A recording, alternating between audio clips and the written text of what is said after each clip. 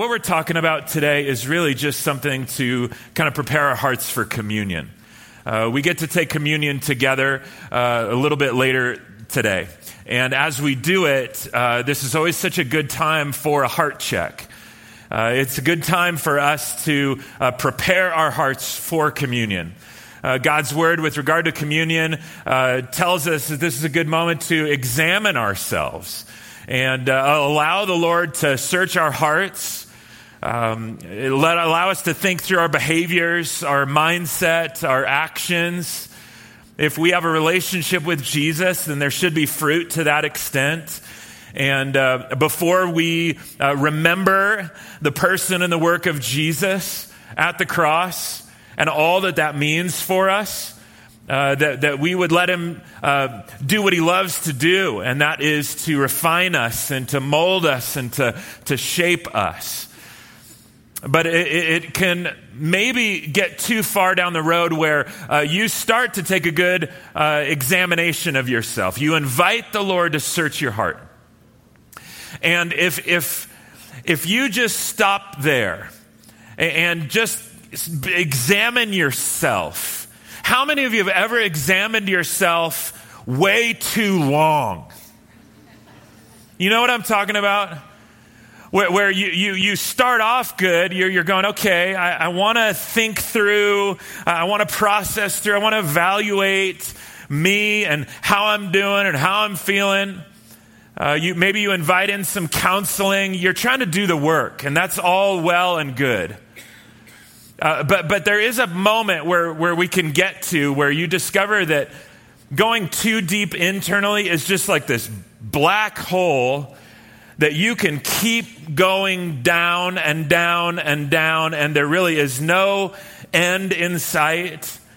And that's really why I think that the scriptures, for all of its moments of saying, hey, examine yourself, ask the Lord to search you and then lead you in the way everlasting, there's a whole bunch of other good scriptures that say, hey, set your sights on things above, where Christ is seated at the right hand of God. Finally, brothers and sisters, whatever is noble and excellent and praiseworthy, etc., think about such things. There is a shift in perspective that we need. And so, yes, I hope that you can examine yourself today, but I hope that you will not get absorbed in yourself today. Does that make sense? Do you know what I'm saying? We can get hung up and begin to think about how much faith we have rather than focusing on the substance of our faith or the actual object of our faith. I don't have faith in faith. I have faith in Jesus Christ. The faith in and of itself doesn't have anything to it. Faith, by definition, must have an object or a substance or a foundation that you are believing or trusting in. And I think we just need to have a little conversation today about the substance of our faith, Jesus, the object of our faith, and not necessarily get too hung up on the object, on the faith, the amount of faith, the quality of our faith today. Hebrews chapter 10 is where we're going to be. And just briefly, as we just kind of head into this time of communion, Hebrews is such an amazing book of the scriptures. Over and over again, what we find in Hebrews is that Jesus is best, Jesus is sovereign, Jesus is supreme, Jesus is the top of the heap. I mean, that's the general theme of Hebrews. But you know the story of the scriptures. God creates everything and it's good. It's very, very good. Then sin enters the world through the disobedience of mankind. And that sin separates us from God. It separates us from ourselves. It separates us from each other. Sin has wrecked all of creation. And now us, disobedient, sinful, messed up people, we don't have much in common anymore with a holy, righteous, perfect God. The two of us don't go together. But rather than leave us that way, God takes the initiative. He takes all sorts of measures to allow sinful humanity to interact with a perfect, holy God. And he gives us commandments to live by. He gives us a sacrificial system that the life-giving blood of an animal is going to be a substitute for our life. So when it comes to sin, some justice has to be served. And sin needs to die. But rather than you and I die, the death that our sin brings gets put on these animals. And then he provides a priesthood. And these priests that then also offer sacrifices on behalf of sinful people, just so that God can continue to relate with his people that he loves, and yet sin be dealt with. But eventually, God says, enough's enough. Enough of the priesthood and the sacrificial system and whatnot. Here comes the priest, Jesus, the Christ, God the Son. And he is going to give his life once and for all as the ultimate sacrifice. And so no more of this religious system, but rather Jesus, God in the flesh, is going to be the one sacrifice to be the substitute for our sin. Jesus takes the punishment that we deserved so that we get to go free. And in light of all of that, Hebrews chapter 10 says this: "Therefore, brothers and sisters, since we have confidence to enter the most holy place by the blood of Jesus, by a new and living way opened for us through the curtain, that is, his body. And since we have a great priest over the house of God, let us draw near to God with a sincere heart and with the full assurance that faith brings, having our hearts sprinkled to cleanse us from a guilty conscience, and having our bodies washed with pure water." Hang on there for a second. What this passage highlights is something that Scripture highlights a number of times, and that is two words: faith and assurance.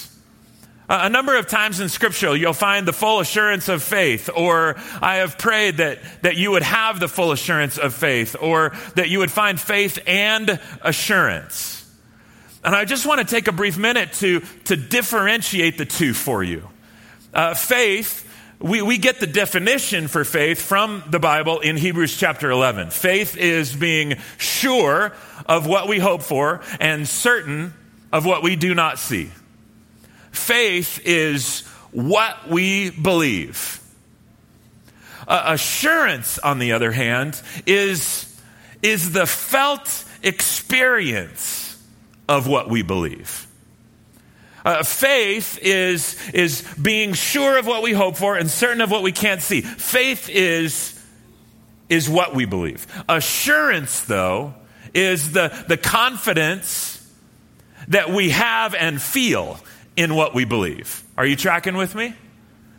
And what God has in mind for us is the full assurance of what we believe, the full confidence of what we believe. But you and I know full well that there are days, weeks, or months where you do not have the full assurance of your faith, do you?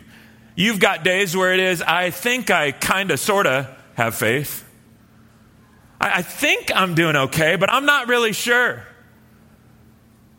But what I want to differentiate to you is that if you have a momentary loss of the assurance of your faith, doesn't mean that you have completely lost your faith. You will lose your assurance of your faith, your confidence in your faith from time to time. We live in a sinful, broken world. But here's what I know. God's desiring certainty for you with regard to your faith. But you don't get full assurance. You don't get full certainty by just deciding, I'm going to be certain of my faith. Try that. Any of you tried that before? Have you had a pastor ask you before, do you know that you really know that you know, without any doubts whatsoever that you're saved? Ooh, man, that scares me to death. I was fine. I thought I knew until you asked me 7 times in one sentence, do I know that I know that I know? Now I don't know if I know. I know the assurance is...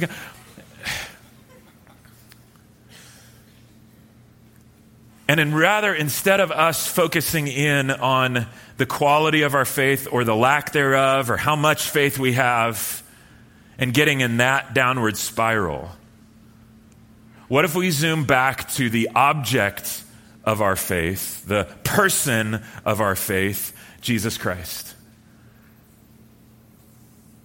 Because my faith is going to come and go. It's going to have moments of uncertainty. I'm going to lose some assurance in my faith from time to time. But the person, the object, the substance of my faith is unchangeable, ever powerful. He's the answer to increasing the assurance of my faith.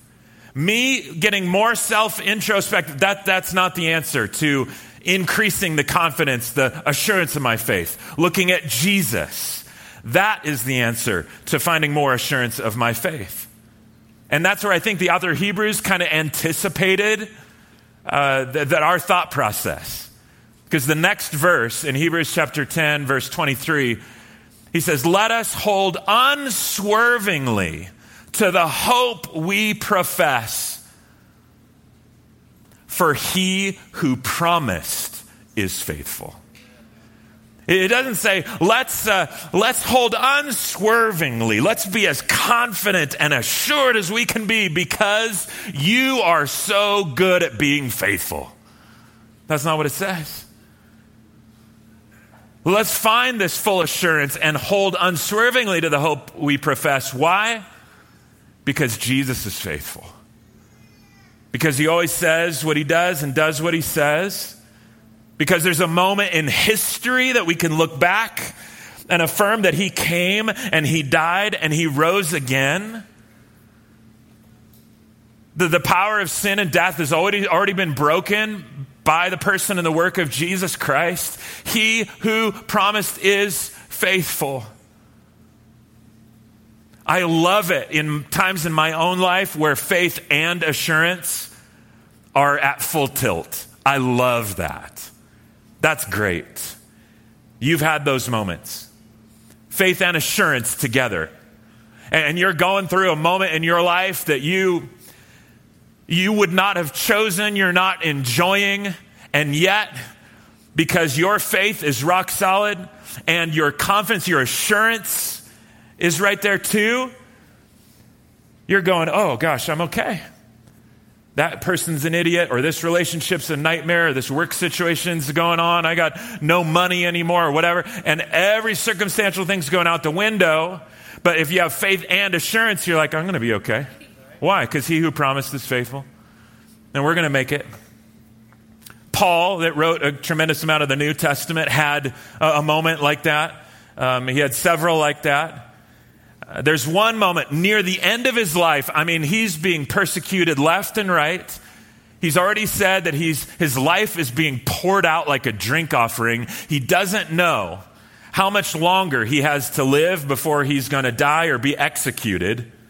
And he's writing to Timothy, and this is what he says. And this is such a classic picture of faith and assurance at full tilt together. 2 Timothy chapter 4, Paul says this, at my first defense, no one came to my support, but everyone deserted me. May it not be held against them. But the Lord stood at my side and gave me strength, so that through me the message might be fully proclaimed, and all the Gentiles might hear it. And I was delivered from the lion's mouth.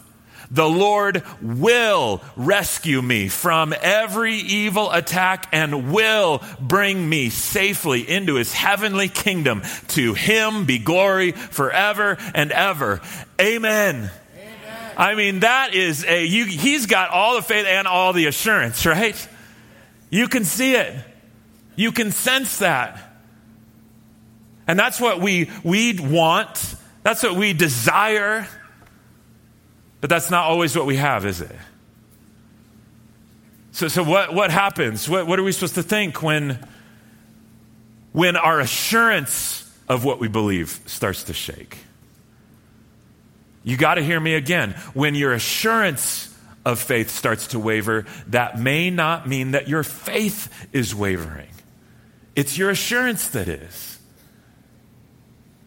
And we could look at other people in Scripture who lived out a difficult journey of faith.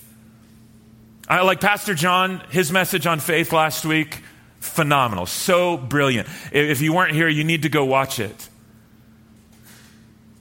But there's so many people that have lived this journey of faith and yet wavered in it, right? They had a moment where they lost the assurance. Did I really got this right? And yet there's one that the Scripture records that means more to me than any other. And it's not from some guy and not from some woman. It's a moment from Jesus. It's a moment where Jesus is nailed to the cross. He has willingly allowed himself to get to this spot. He's been pierced through the hand and through the feet. He's been uprighted on a cross, shoulders probably separated from their sockets. He's bleeding all over. He's been ripped to shreds by a flogging. And as he hangs there, stripped naked and bleeding and before a crowd of people, there's something else going on besides the physical. All of God's wrath and hatred for sin and what it does to people, it's getting unloaded on his son Jesus. Jesus became sin that we might become the righteousness of God. There's a moment here in the sense where the Father, in this horrible moment, a holy God, has to turn his back on his Son that's becoming sin momentarily. And in this heartbreaking moment, Matthew chapter 27, here's a moment where Jesus, the assurance that Jesus has, wavers. From noon until 3 p.m, darkness came over all the land. About 3 p.m, Jesus cried out in a loud voice, Eli, Eli, lema sabachthani, which means, my God, why have you forsaken me?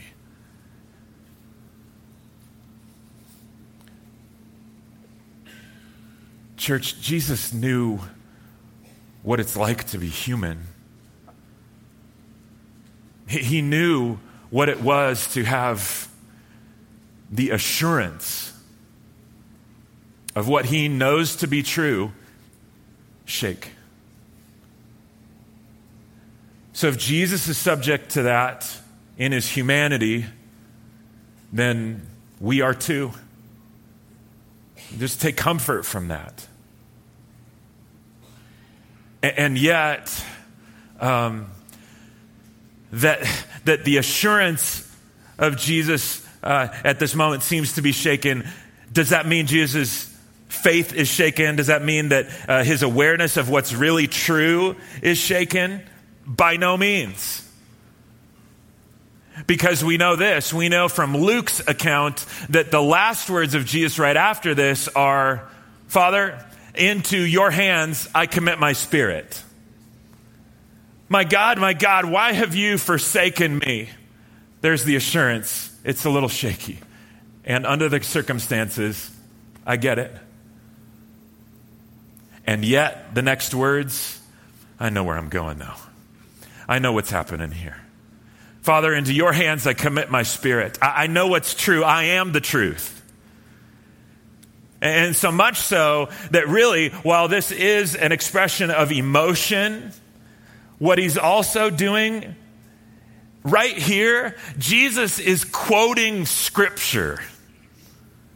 in a moment where his assurance is getting rattled a little bit, he calls out to God something that is, I believe, from his heart in his humanity.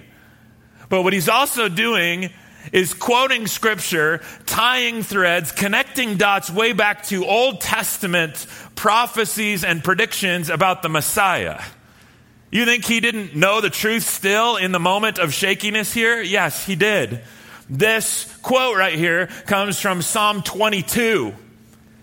And the Jewish people that had gathered would have known the scriptures, and they should have connected the dots, and they'd go, wait a minute, that's not just some line he's saying. That's from the Old Testament. That's from Psalms. Psalm 22 is a psalm that David penned, but it's a psalm that's clearly pointing toward the Messiah. Look at Psalm 22, verse 1 says this. It starts out, my God, why have you forsaken me? Why are you so far from saving me, so far from my cries of anguish? Jesus knew what was true. The assurance was rattled, but the substance of what he knew to be true was not shaken. And he goes right back to the Word. He goes back really to, he's the living Word. And this is how that psalm starts. But do you know how this psalm ends? It's just like Jesus teeing up, okay, I'm here on the cross, and this does rattle us here. But there's victory on the other side. This is right in tandem with John's talking about last week. What's on the other side of the river that seems impossible for you to cross? Jesus knew. The Word was making it plain way back in Psalms. Yeah, the psalm starts this way, but how does the psalm end? It ends this way. All the ends of the earth will remember and turn to the Lord, and all the families of the nations will bow down before him. For dominion belongs to the Lord, and he rules over the nations. It goes on to say, all the rich of the earth will feast and worship. All who go down to the dust will kneel before him. Those who cannot keep themselves alive. We can't keep ourselves alive. Posterity will serve him. Future generations will be told about the Lord. That's me and you. They will proclaim his righteousness, declaring to a people yet born, he has done it. What has he done? He's conquered sin and conquered death. He has proven that he is trustworthy, that all the things that were prophesied and predicted in the Old Testament have come to fruition, that he has made perfect forever those who are being made holy by one sacrifice, the sacrifice of Jesus. Jesus knows what it's like to have the assurance of your faith and what you believe be rattled. But a momentary lapse in the assurance of your faith does not mean that your faith is crumbling. It means the assurance of it is crumbling. And where do you go to have your assurance rebuilt? Deeper into your own heart and soul? In the darkness of your mind and back? No. You go to the one who came and died and rose again. You go to Jesus. You go to his word. You go to the one that said, he who promised is faithful. Allow him to reshape and retool what you think, what you perceive about yourself, about your circumstances, maybe even about him, and just say, I'm losing the assurance here. It's like the guy in Mark chapter 9 that says, Lord, I believe, but help my unbelief. Lord, I believe, but help me overcome my unbelief. What a great prayer. And if that's any of you here today, then you just call out to Jesus and say, Lord, I believe. My faith is a saving faith. But I'm losing or have lost some of the assurance of my faith. And I want to be assured. I want to be reassured. I want to find confidence in it. And so I'm going to look to you. I'm going to look to the one who promised. I'm going to look to the one who's faithful. Will you reassure me as I press into you? I'm going to encourage you to do that right now. As we take a little bit of time to take communion together. As we do so, the ushers, if you're a part of that, you can get up and head this direction and begin to pass the elements. Folks, communion is for believers, for those of you who have a relationship with Jesus. If not, then just let those elements go right by, because otherwise this doesn't have much meaning for you.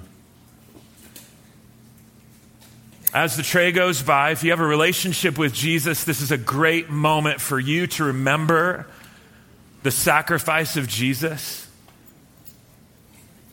That he left us communion. The night that he was betrayed, he took bread and he broke it. And he said, "This bread symbolizes my body, which is going to be broken for you. Whenever you eat this, remember me." The same way, after supper, he took the cup. He said, "This cup represents the new covenant in my blood. Whenever you drink it, remember me." There's 2 cups in one slot. Make sure you get both. The bread is in the bottom cup and the drink is in the top cup. I'm going to encourage you just right where you are, just to spend a little moment in quietness and silence. You just hold those elements, and yes, it is appropriate right now for you to examine yourself and invite the Lord just to point out areas that maybe need a little bit of work. Maybe there's sin in your life that you should confess to him.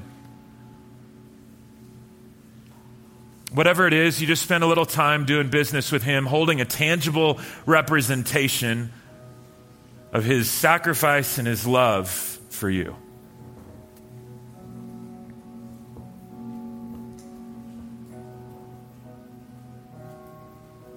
In a moment here, I'm going to pray, and then the worship team will just give you a little bit of time and then lead us in one last song. And you're free to take the elements on your own when you're ready.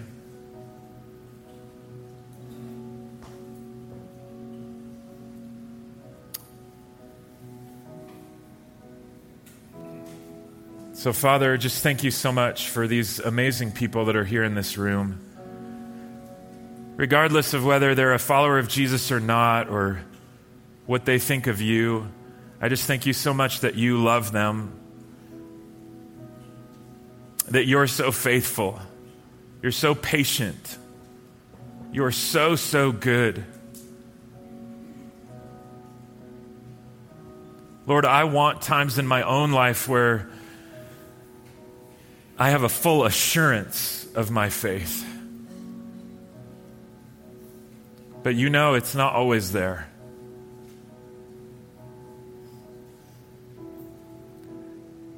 But you do have certainty and assurance for me. So would you grow it? Would you grow it for my friends here as they experience you and hear from you and learn more about you? As they press into you, would you give them a confidence that is anchored into what they believe and what they know to be true about you? But thank you that even though our emotions come and go and they change, that our feelings and our emotions are not what dictates truth.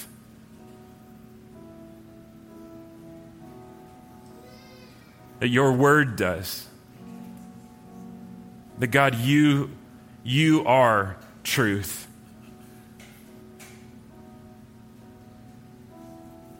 Father, we just quiet our hearts and humble our hearts before you. We can't thank you enough for the grace that you extend.